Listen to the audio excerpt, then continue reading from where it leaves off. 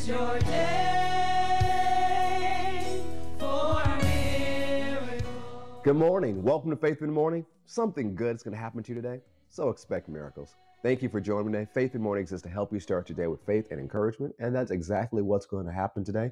Let's get started with our 2023 Faith Family Confession. You can find it on the show notes on Apple Podcasts or Spotify or the description on social media. Say it with me, say, I'm the salt of the earth. I'm the light of this world. Jesus said it, so I believe it.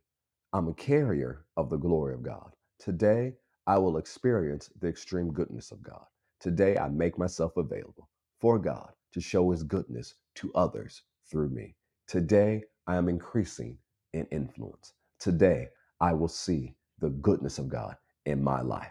Today, something good is going to happen to me, so I expect miracles. Praise God. Go with me to Romans chapter 4. Once again, we've been sharing about how not to fill our mind with or consider the contradiction, but fill our mind with the promises of God, his covenant for our life, his goodness.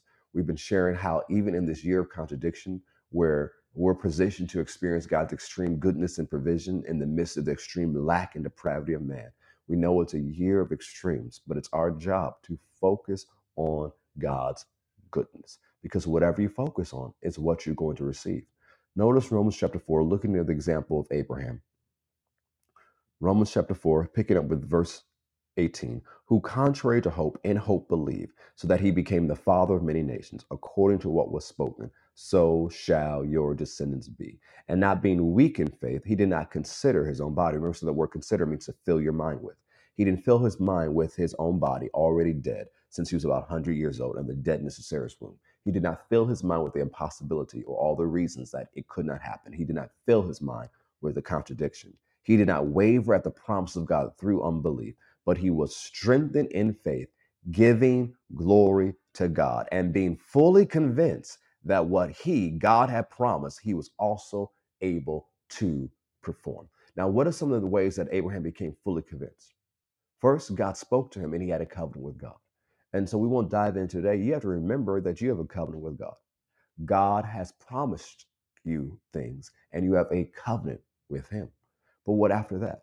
One of the things that God did for Abraham, he told him, step outside this tent and look at the stars. What were the stars? They were a reminder of the promises. So God gave him a picture example, a picture reminder of the promise.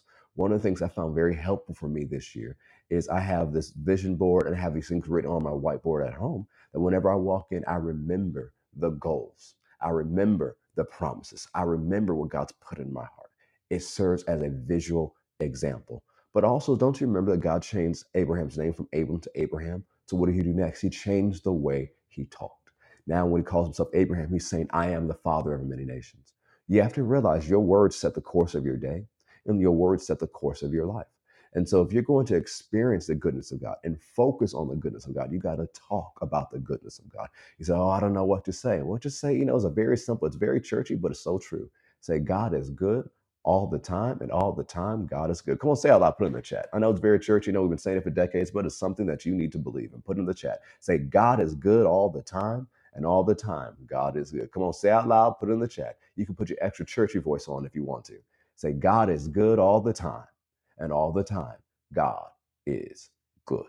Once you start saying things like that and singing songs about the goodness of God, it will help you focus on the goodness of God. And as you go on this path of reading God's word, reading his promises, putting in front of your face things that God has promised you personally, and speaking of God's goodness, you'll grow in faith and you'll become fully persuaded that God will do for you exactly what he promised you. We're out of time today, but know something good is going to happen to you, so expect miracles. I love you so much. I'll see you next time on Faith in the Morning. God bless.